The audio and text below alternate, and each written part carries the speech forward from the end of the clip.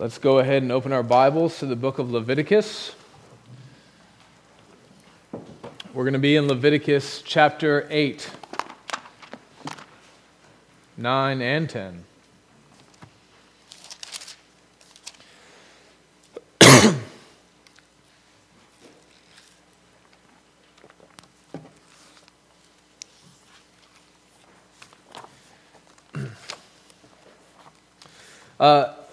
It'll be helpful for you this morning if you remember where we left off last week. Last week we saw that the Lord has given His people a way, sinful though they are, to meet with Him in His holiness. The way that the Lord has promised to do this is through the sacrificial system which takes place in the tabernacle. We read in Exodus 29 where God says this, "For the generations to come, this burnt offering is to be made regularly at the entrance of the tent of meeting before the Lord." And then when this happens, it says, "There I will meet you and speak to you. There also I will meet with you, the Israelites, and the place will be consecrated by my glory." So last week we learned that the 5 main sacrifices are in the first 7 chapters of the book of Leviticus. And these sacrifices were a really big deal. You can see how big of a deal they are when you look at the extreme detail given to exactly how these sacrifices are to be offered up to the Lord. Now, the next big chunk in Leviticus, the chunk that we're going to be in this morning, has to deal with the priests. The priests are the ones who are responsible for overseeing the sacrifices, for leading the Israelites in worshiping the Lord through the sacrificial system. The importance of their job cannot be overstated. They are leading God's people in right worship. It's the most important job. And you can see how important it is when you look at some of the detail for this ordination that they're going to go through in this morning's text. That's what all of chapter 8 is about. We see the consecration of Aaron and his sons for the work of the priesthood. So look with me to chapter 8, verses 1 through 4. We read, "The Lord spoke to Moses, saying, 'Take Aaron and his sons with him, and the garments, and the anointing oil, and the bull of the sin offering, and the 2 rams, and the basket of unleavened bread, and assemble all the congregation at the entrance of the tent of meeting.' And Moses did as the Lord commanded him, and the congregation was assembled at the entrance of the tent of the meeting." So here we see God's basically saying, all right, we got the sacrificial system set up. Now we got to get the priests installed. So grab all your supplies, grab all the people, and meet me at the front door of the tabernacle. Before moving on, I just want to highlight the fact that this setting apart of the priests for their work, it's not done by men wearing masks, by torchlight in a very cloak and dagger, secret society kind of way. It's something that's happening out in the open, and God wants His people to be there to witness who their leaders are and how they're being installed. Okay. Then the text walks through the 7 stages of the ordination ceremony. And you can see each one of these stages is clearly marked off with a saying. The phrase is, "as the Lord commanded." For the note takers, it's in verse 4, verse 9, verse 13, verse 17, verse 21, verse 29, and verse 36. If you didn't get all that, too bad. Okay. In verses 5 through 7, we see a description of the adorning of the priestly garb. We're not going to hang out and talk all about that. If you want to read more about that, you can go and look at it in Exodus 28. But you should know that their garb is, their clothing, it's all very symbolic. Even what they're not wearing is symbolic. What you'll notice when you go back and read through this, which you should, is that the priests aren't wearing any shoes. That's because it's expected that when they're serving in the tabernacle, they're in the presence of God, and they're standing on holy ground. Good little Bible study if you want to go back and dig in your devotionals. Then in verses 10 through 13, you see Moses anointing the future priests, as well as the tools of their trade for their work in the tabernacle. Then in verses 14 through 29, we see 3 separate offerings being made on behalf of the priests. Now, some of the details in these verses leave us scratching our heads, just like a lot of stuff in Leviticus. It doesn't make immediate sense to us. So, look at verse 23. It says, "And he killed it, And Moses took some of its blood and put it on the lobe of Aaron's right ear and on the thumb of his right hand and on the big toe of his right foot. And we read that and we're like, okay, what is going on? Why blood on the earlobe and on the thumb and on the big toe? Well, this is actually an example of something called a merism. You guys know what I'm talking about. But for those of you who don't know about a merism, it's often used in rhetoric as like a form of speech. So like if I say, oh man, I lost my keys, I can't find them. I looked high and low for them, right? I'm talking about two extremes that communicate everything in between. So I'm saying, by saying I looked high and low, really what I'm saying is I looked everywhere for my keys. Well, the same thing is true here, but it's not a figure of speech. It's pictorially represented. The blood is put on the earlobe and on the thumb and on the big toe to communicate the consecration of the entire body. Could they have just dumped the blood over their head like from Carrie? Yeah, they could have done that. But I'm sure that the priests appreciate just the dab on the toe and the thumb and the earlobe. Okay. Then in verses 31 through 36, we have the prescribed Levitical cookout. That's part of the ordination ceremony. It's boiled meat and bread, not exactly a crawfish cookout or low country boil, but I don't think the point here is to see who can make the best goat brisket. The point is a holy meal before the Lord. And then in verse 32, the Lord tells the priests that they have to hang out in the sanctuary for 7 days. This ordination process takes 7 days. Not quick. They have to spend a lot of time in the tabernacle, which is fine because I hear the nightlife at the foot of Mount Sinai is basically non-existent. So then we come to chapter 9. Okay, we got chapter 8 taken care of. We come to chapter 9. It begins the day after the final day of the ordination. So look at verses 1 through 4 in chapter 9. It says, on the 8th day, Moses called Aaron and his sons and the elders of Israel, and he said to Aaron, take for yourself a bull calf for a sin offering, and take a ram for a burnt offering, both without blemish, and offer them before the Lord. And say to the people of Israel, take a male goat for a sin offering, and a calf and a lamb, both a year old, without blemish, for a burnt offering, and an ox and a ram for peace offerings to sacrifice before the Lord, and a grain offering mixed with oil. For today the Lord will appear to you. That takes us back to the promise from Exodus 28 and 32, right? You offer these sacrifices rightly before the Lord, and the promise is that you will be able to dwell in God's presence. God is going to communicate with you. And so after the first day of ordination, we see that there's no hanging around, It's not like, okay, you've been ordained, you had to spend 7 days in the tabernacle, now go hang out, take a week off, come back. No, it's right into the very first worship service. Now, if you're reading chapter 9 the way that most people prior to like the mass production of devotional books would have read Leviticus chapter 9, you would have probably read chapters 1 through 7, and then 8, and then 9.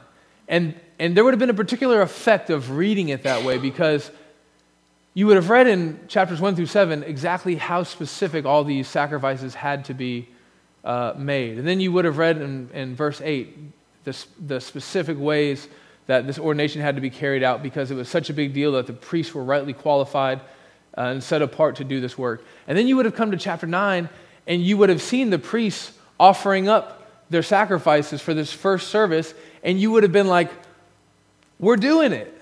We're really doing it. These guys that God has chosen and called and set apart for this purpose and given very particular instructions on how to approach God and lead God's people in approaching God, they're doing it all. They're doing it exactly right. Praise God. You can see at the end of verse 4 that promise that the Lord will meet with his people. But then again in verse 6 you see, and Moses said, this is the thing that the Lord commanded you to do, that the glory of the Lord may appear to you. And so as an Israelite, you're excited because as you're seeing this worship service being carried out, these sacrifices being offered up properly, you're like, okay, God's going to meet with us.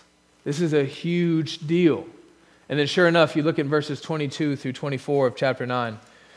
Then Aaron lifted up his hands towards the people and blessed them. And he came down from offering the sin offering and the burnt offering and the peace offerings. And Moses and Aaron went into the tent of meeting. And when they came out, they blessed the people. And the glory of the Lord appeared to all the people. And fire came out from before the Lord and consumed the burnt offering and the pieces of fat on the altar. And when all the people saw it, they shouted and fell on their faces. A job well done. Promise has been fulfilled. It's a good day at the foot of the Mount Sinai. And then we come to chapter 10, verses 1 through 3. Now, Nadab and Abihu, the sons of Aaron, each took his censer and put fire in it and laid incense on it and offered unauthorized, your version might say strange fire, before the Lord, which he had not commanded them. And fire came out from before the Lord and consumed them, and they died before the Lord. We really need to feel the flow of what's happening in the book of Leviticus in order to really appreciate what's happening here. Chapters 1 through 7 lay out with great specificity how these sacrifices are supposed to be offered up before the Lord so that he will keep good on his promise to meet with him.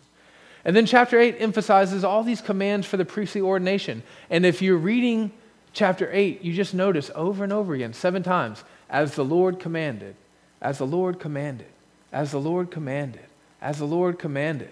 Sean, are you going to do all 7? That's 4. As the Lord commanded, as the Lord commanded, as the Lord commanded. And see, even just now, you're like, okay, we get it, Sean. Like, you didn't have to do all 7. But that's even how it would feel as you're reading it. You're just like, again and again. And then you come to chapter 9, and you see 5 more times, as the Lord commanded.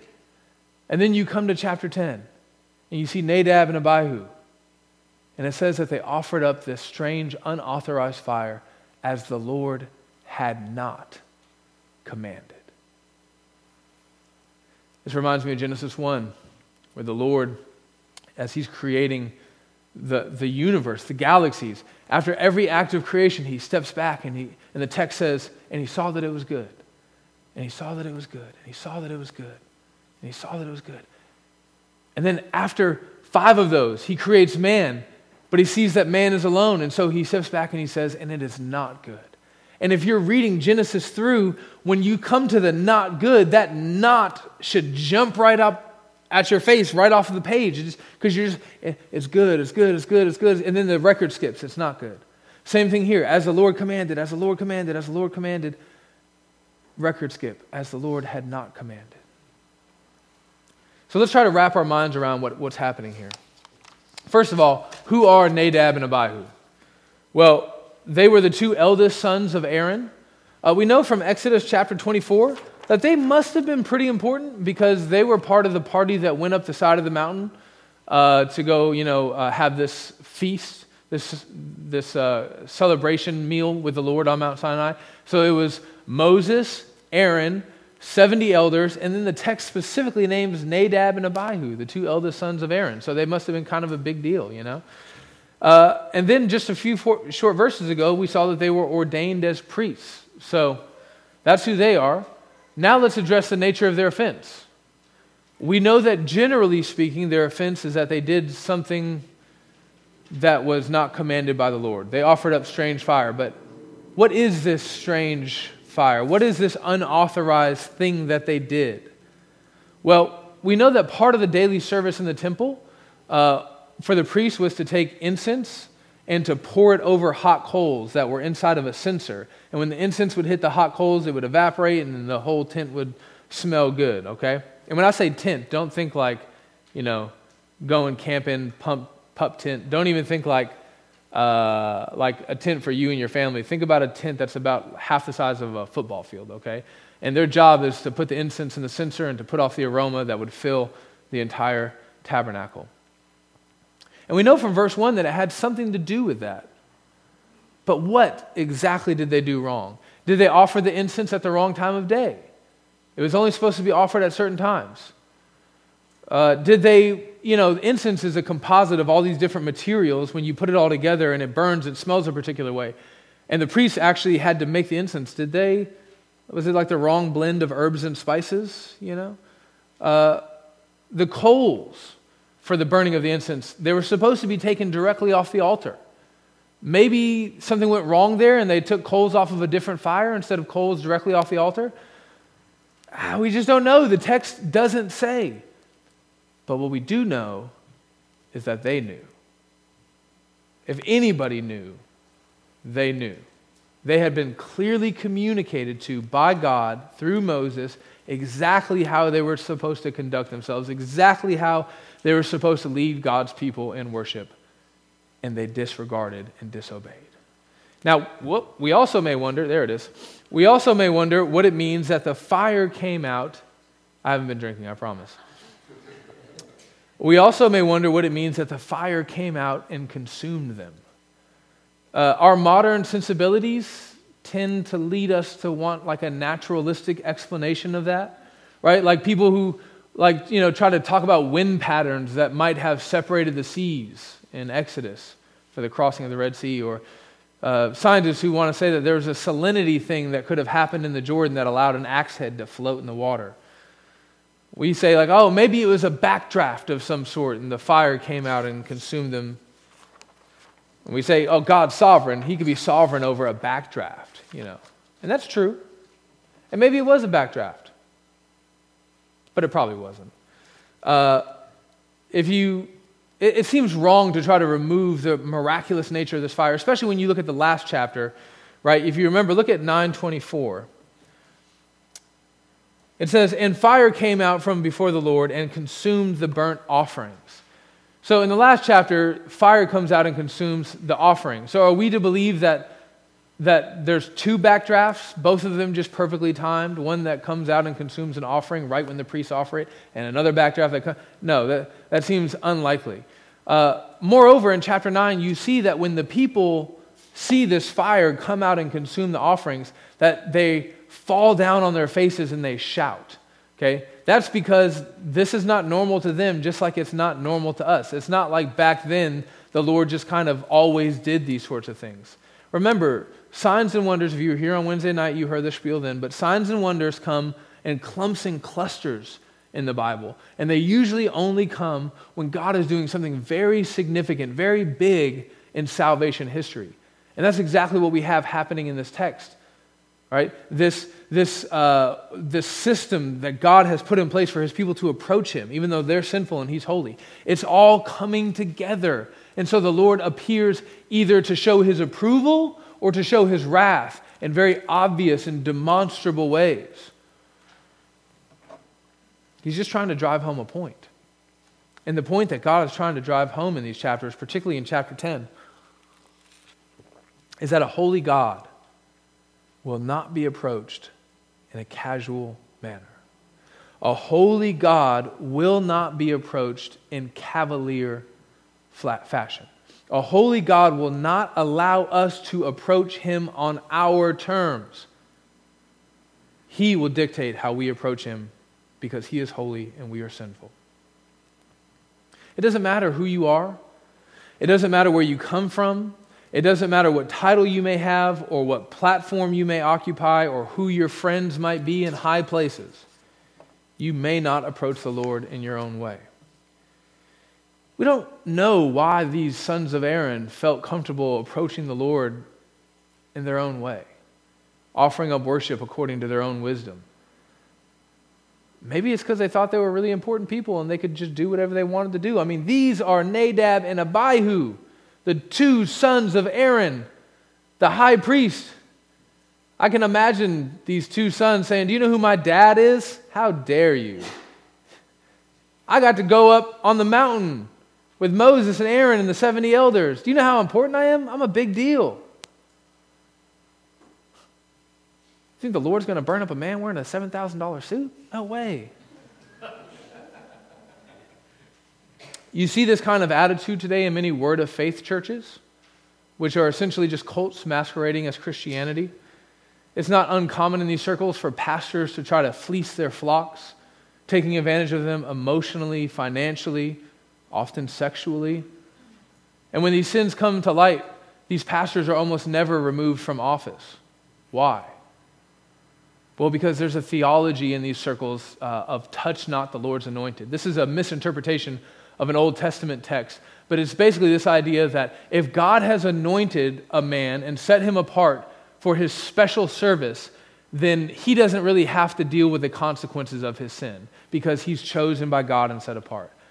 But what we learn in this morning's text is that that's actually exactly false, right? It's because someone is anointed and set apart by God that they're held to a higher standard of holiness. That's the reason why we have character qualifications for elders. That's the reason why we don't just ask any man in the church to be an elder. He may be a Christian.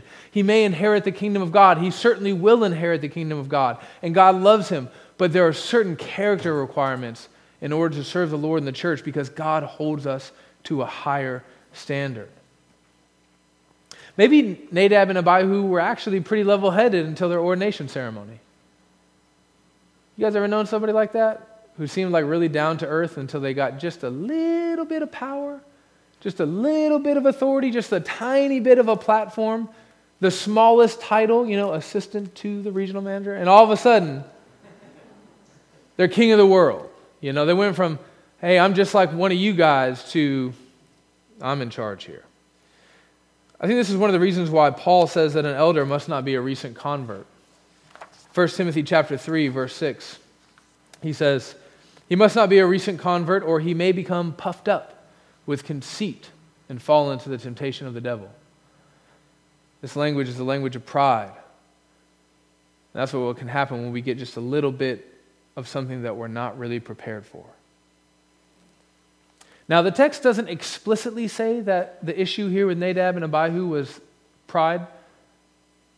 But friends, what else could it be? What else could lead a man who has been clearly told, this is how you have to approach God? What else could lead that man to say, I don't think I have to. I can approach God how I want to approach God. I can worship God how I want to worship God. I'm going to do what I think is best and not what God has specifically said is best.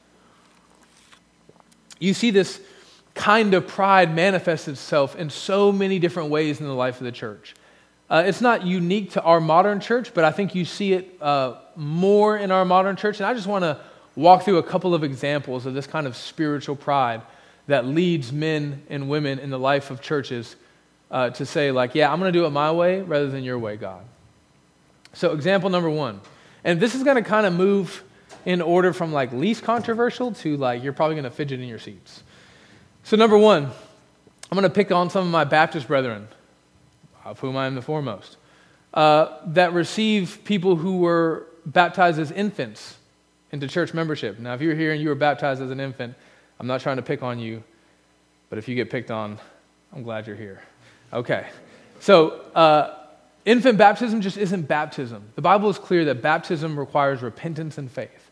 So it's not uncommon. Now, I'm not talking about Presbyterians. I know they would disagree with me on that, and so would Methodists and a bunch of other people. That's fine. But I'm talking about people who hold to what we hold to in this church, which is this understanding of baptism.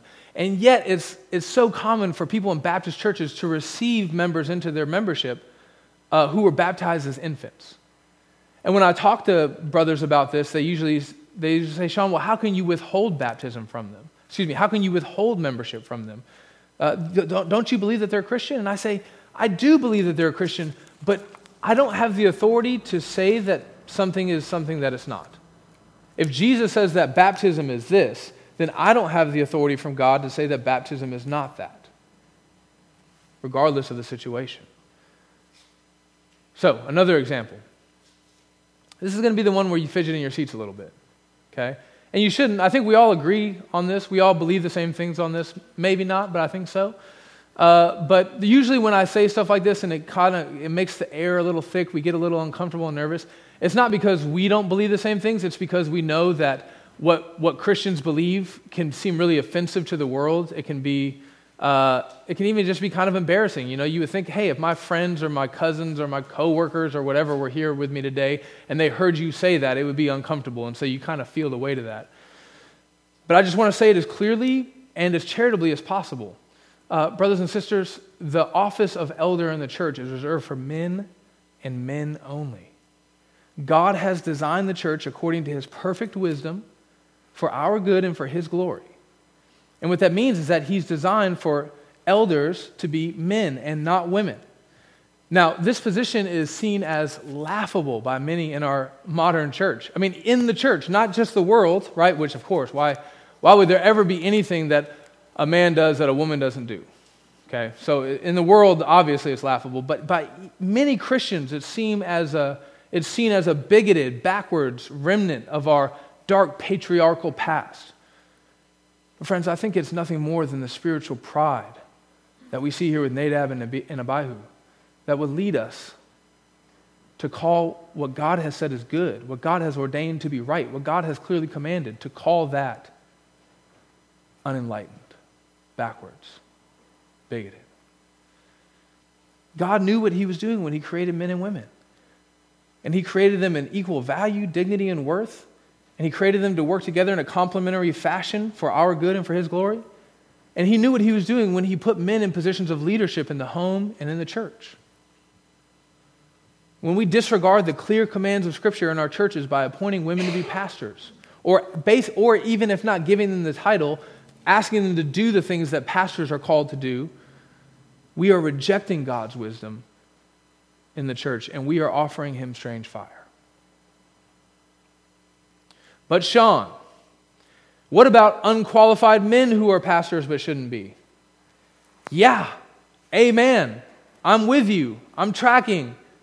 Yes, they should not be. There are very high standards to be an elder. And what that means is it doesn't just rule out women, it rules out a ton of men. And unfortunately, the church is full of men who should not be elders, who are elders. And a lot of people are hurt by that. And it is also strange fire. But it does seem like there's a specific kind of pride in appointing female pastors because it takes something that's so clear from Scripture and inverts it. So, now, you may be wondering, Sean, okay, I think I agree with you. Doctrinally, that makes sense. We're all on the same page. But why are you using that as an example? Right? Like, are you trying to pick a fight this morning? Are you trying to, be a rabble-rouser? Are you trying to just say difficult things from the pulpit? Well, first of all, you should know that I don't revel in this kind of thing. You know what I'm saying? I mean, I'm not, just dying to bring up homosexuality and the doctrine of eternal punishment so that we can all just sit here uncomfortable, okay? That's not why I'm doing this. There are two reasons why I bring this up as an example. One is because of how ubiquitous it is, or how it's just everywhere. It's becoming common. 150 years ago in God's church, the understanding of certain things like who should be an elder and who shouldn't were so plain, so obvious, so clear that there just wasn't any debate about it. And now you have many churches that are, I think, on our team. We're on their team. We're gospel-preaching, Bible-believing churches, and we advocate for all the same things, and we're on the same mission, but who are bending the knee on this, and I don't understand why. And I'm concerned by it, and I think we should be too. The second issue is that it actually hits closer to home than you may realize. There's a lot of stuff as a pastor that I field and encounter that you guys just don't ever know about, and that's probably for the best because you go half as crazy as I am. But let me just give you an example, just one example of how often this sort of thing comes up. This is from an email that I got from a prospective visitor to our church.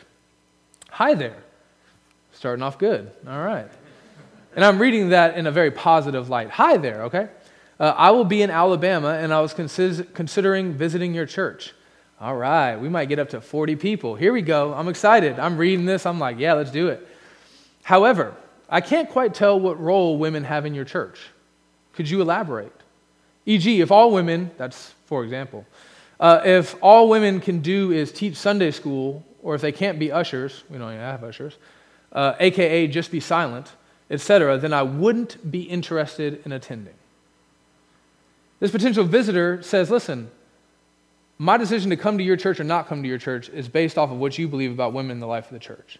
So I bring this up as an example because it's actually very relevant.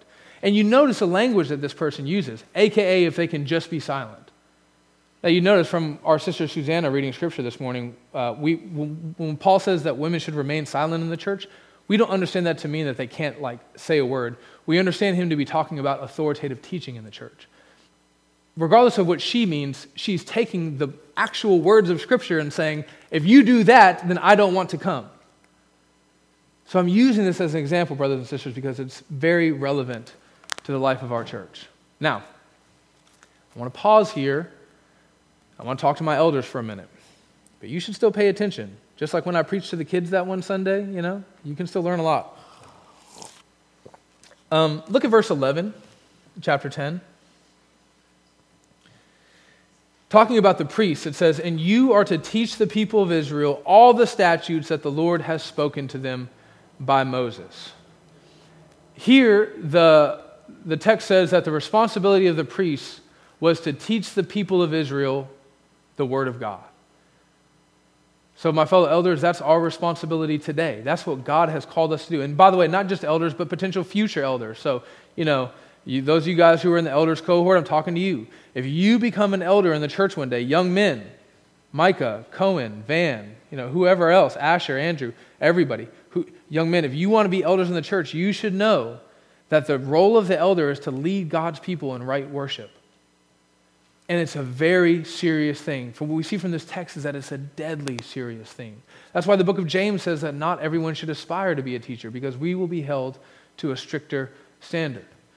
Now, it's super easy for me to stand up here and for us to point out, the Joel Osteens of the world, or to talk about the liberalistic churches that are very obviously contravening the commands of Scripture by having female pastors. But I want us to stop as leaders and future leaders in this church, and I want us to look at ourselves this morning and remember that we have a holy responsibility before the Lord, and that we cannot trifle with this stewardship, this authority, this platform that we've been given. And if we do, like Nadab and Abihu, we will pay the price. I think this is why verse 9 is so important. Look there. You start in verse 8. "And the Lord spoke to Aaron, saying, Drink no wine or strong drink, you or your sons with you, when you go into the tent of meeting, lest you die. It shall be a statute forever throughout your generation." I don't think he's saying if you go in there with alcohol in your system, you're going to die. I think he's saying if you drink strong drink and you go in there, you're probably going to do something that you're not supposed to do, and that will lead to your destruction. Right? You guys tracking with me? Were Nadab and Abihu drunk when they went in there? I don't know. The text doesn't say, but I think it's pretty significant that right after this happens, there is a clear prohibition against these priests drinking alcohol, because it can cloud their vision. It could lead to them messing up in a big way that really matters. Brothers and sisters, you should know that I feel perfect liberty in Christ to drink alcohol. I don't think that's a sin at all. In many ways, wine and stuff can be good gifts as long as there's no drunkenness. Nevertheless, I've basically chosen the position of being a functional teetotaler in my life. And the reason why is because of texts like this. I don't want to let something cloud my vision. I don't want something to lead me down a path that could lead me to make one mistake that could change the rest of my life forever, especially considering the importance of the work that God has called me to as your pastor. Now, I'm not giving anyone in this church, but particularly elders or future elders in this church, I'm not giving you a rule. I'm not saying you must not drink alcohol. But I am telling you to heed the words of wisdom and to recognize that there is, just wisdom in setting up rules for your own life to make sure that you don't end up like Nadab and Abihu, making a decision that you will regret forever. And I also want to remind you that this kind of error is not beyond you in the ministry, right? I know it's cliche to say, but if you look at verse 4, you see the names of Mishael. Am I saying that right? I hope so. If you want somebody who can pronounce names right, you get a seminary-trained pastor. Amen. Mishael and Elzaphan. Mishael, that just sounds like a Russian name. Okay. And Elzaphan. These are the two sons of Aaron that didn't mess up. They're the ones who have to kind of clean everything up. When we read a story like this, it's so easy for us to put ourselves in their shoes. We're the ones who have to pick up the pieces when the other guys mess up and they sin. But it's cliche for a reason. You need to see yourself as Nadab and Abihu. We need to recognize that it's perfectly possible for us to fail in this way.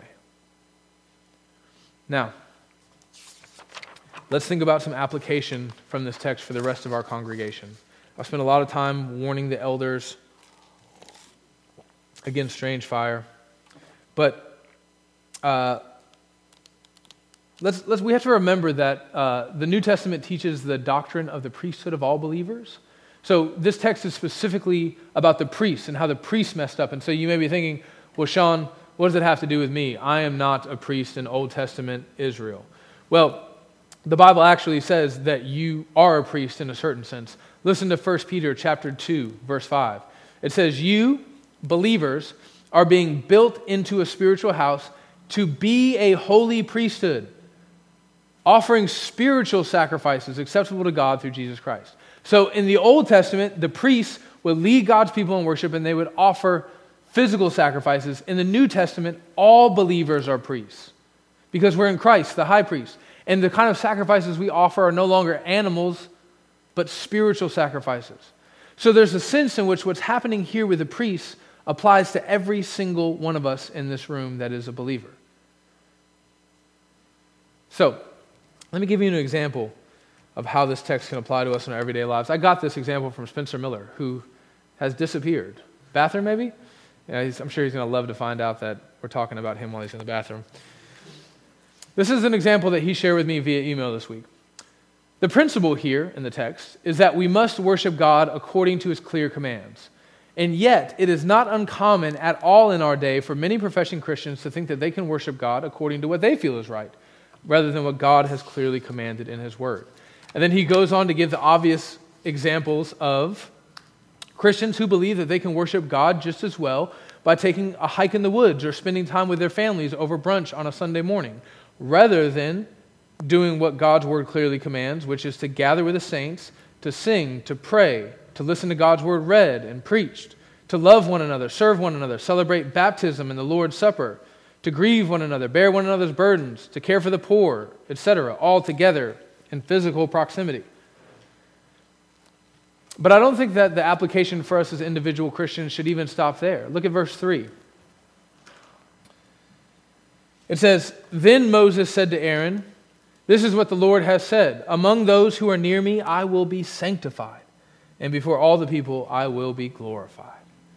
So this is Moses going to Aaron, right? Knowing Aaron just lost his two sons, it's a very big deal. He knows Aaron is probably upset. And he basically goes and he says, listen, God has done this because what they did not treat God like he's holy. And it robbed him of glory. And at this, Aaron held his peace because he knew that it was true. So the heart of this offense is obviously deeper than incense and hot coals. The incense and the hot coals is just an expression, an outward expression of an inward reality that does not view God as holy. Now, what does that mean for your life then? If that's the offense here, then I think that means that we're all guilty of the same sin that Nadab and Abihu committed. We all fail to treat God as holy, like he truly is. We have to remember that God's word is an all-sufficient guide for every area of our lives. Our entire lives are one big act of worship. And God has given us his word, which clearly teaches us how we are to worship God with everything that he's given us, every place that he's put us. 2 Timothy 3:16 says, all scripture is breathed out by God and profitable for teaching, for reproof, for correction, and for training in righteousness. All of God's word? Yes, all of God's word. Even the book of Leviticus? Even the book of Leviticus. So there are so many different ways we can fail to make God's name look glorious in our lives. Let me give you another example from a member of our church. He says, what about when people, myself included, find ways to excuse following God's clear command for our lives? For example, and then he parenthetically marks, this is not me, okay? When a couple is engaged and they know that they're going to be married, so they go ahead and partake of the marital fruit before the wedding.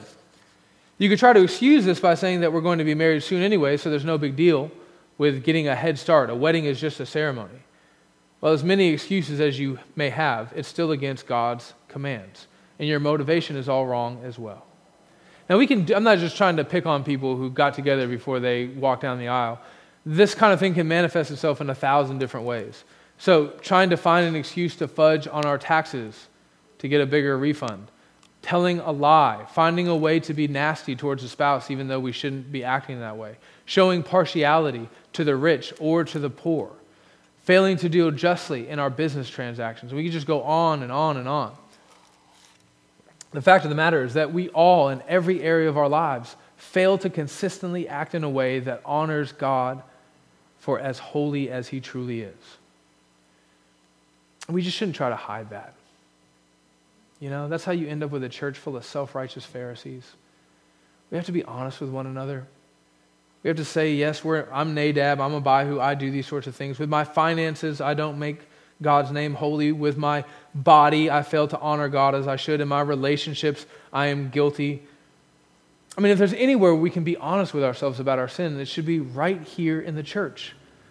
Because we know that we have a loving and gracious Savior who loves us despite the fact that we don't ever worship God with the full reverence and sincerity that we should. And yet He loves us. The beautiful, beautiful line from the book of Ephesians says, even when we were dead in our sins, He loved us. So let's just be honest about it. And that's the first step to actually trying to fix it and moving towards holiness. We also have to remember that we're indwelt by the Holy Spirit. Right? One of the sweet promises of the gospel is that we don't have to fight this sin battle on our own. We don't have to try to figure out how to worship God consistently according to His commands on our own. The Spirit of God indwells us and teaches us how we are to worship God, primarily by pointing us back to the Word of God. We have to remember, brothers and sisters, that this forgiveness comes to us at a very great cost. The gift of the Holy Spirit indwelling us comes to us at a very great cost. Jesus, our perfect high priest who never sinned, never offered up false worship to the Father, He was consumed by the fire of God's wrath when it should have been us. It should have been you. It should have been me. We just casually, flippantly, cavalierly, pridefully approach God in any way that we think is best. And because of that, we deserve death and hell. We should be burned up.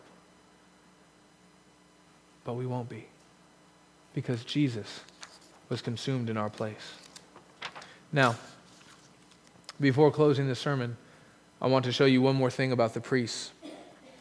Do you know, I wonder, how the Levites actually came to be the priests? I mean, it wasn't always so. There's a specific reason why the tribe from Levi became the priestly tribe. I mean, let me tell you about it.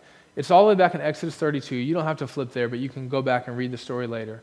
In Exodus 32, we find Moses going to the top of the mountain to meet with the Lord. And he takes a little while coming down. You know how it is up there chatting with God. And he takes a little bit longer to come down. And obviously, because he's delayed a little bit, everyone gets together and they build a golden calf and they start saying, "This is the God who saved us," right? That makes perfect sense.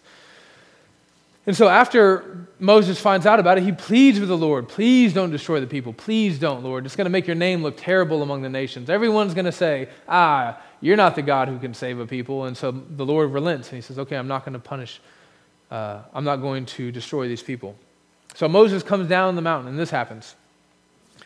Then Moses stood in the gate of the camp and said, "Who is on the Lord's side? Come to me." And all the sons of Levi gathered around him. And he said to them, "Thus says the Lord God of Israel, put your sword on your side, each one of you. Go to and fro from gate to gate throughout the camp, and each of you kill his brother and his companion and his neighbor." It was a bloody day. The text continues. And the sons of Levi did according to the word of Moses. And that day about 3,000 men fell from the people.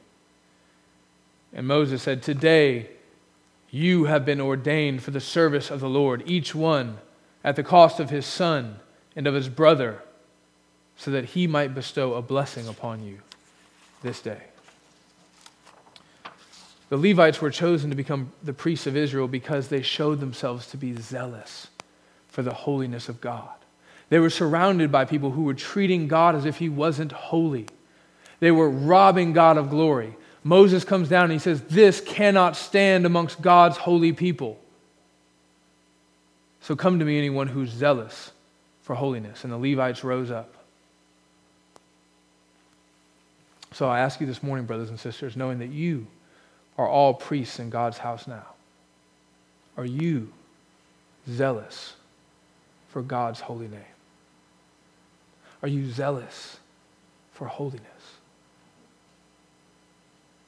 These men lost a great deal for the sake of holiness. They cut down their sons, their brothers, their neighbors. Aaron lost his 2 eldest sons, his boys. This reminds us of the words of Jesus in Luke 14. If anyone comes to me and does not hate his own father and mother and wife and children and brothers and sisters, yes, even his own life, he cannot be my disciple. It's real easy to say, holy, holy, holy, I want holiness. But what about when God calls you to draw a sword and put to death anything in your midst that may be keeping you from that holiness? It could be your career. It could be a friend. It could be that addiction that you love and cherish so much. It could be a big chunk of your savings. It could be your reputation, a spouse, a family member, your pride, or even your life. So I just want to close by asking you, are you willing to count the cost of following Jesus, who not only demands our holiness, but will guarantee that we actually do become holy in him? Or will you be like the rich young ruler who encountered Jesus and saw the great demands and walked away brokenhearted because he knew that he didn't want to count the cost? Let's pray. Father, you have fed us this morning. All of your word is breathed out for our good. We thank you for the book of Leviticus. We pray that as we have given ear to your clear commands from Scripture, that you will produce in us the fruit of righteousness and the passions of holiness. Help us not to be striving after holiness like Pharisees, but rather to strive after holiness and purity of heart and mind, for the love of your name and for the love of our neighbor. Amen.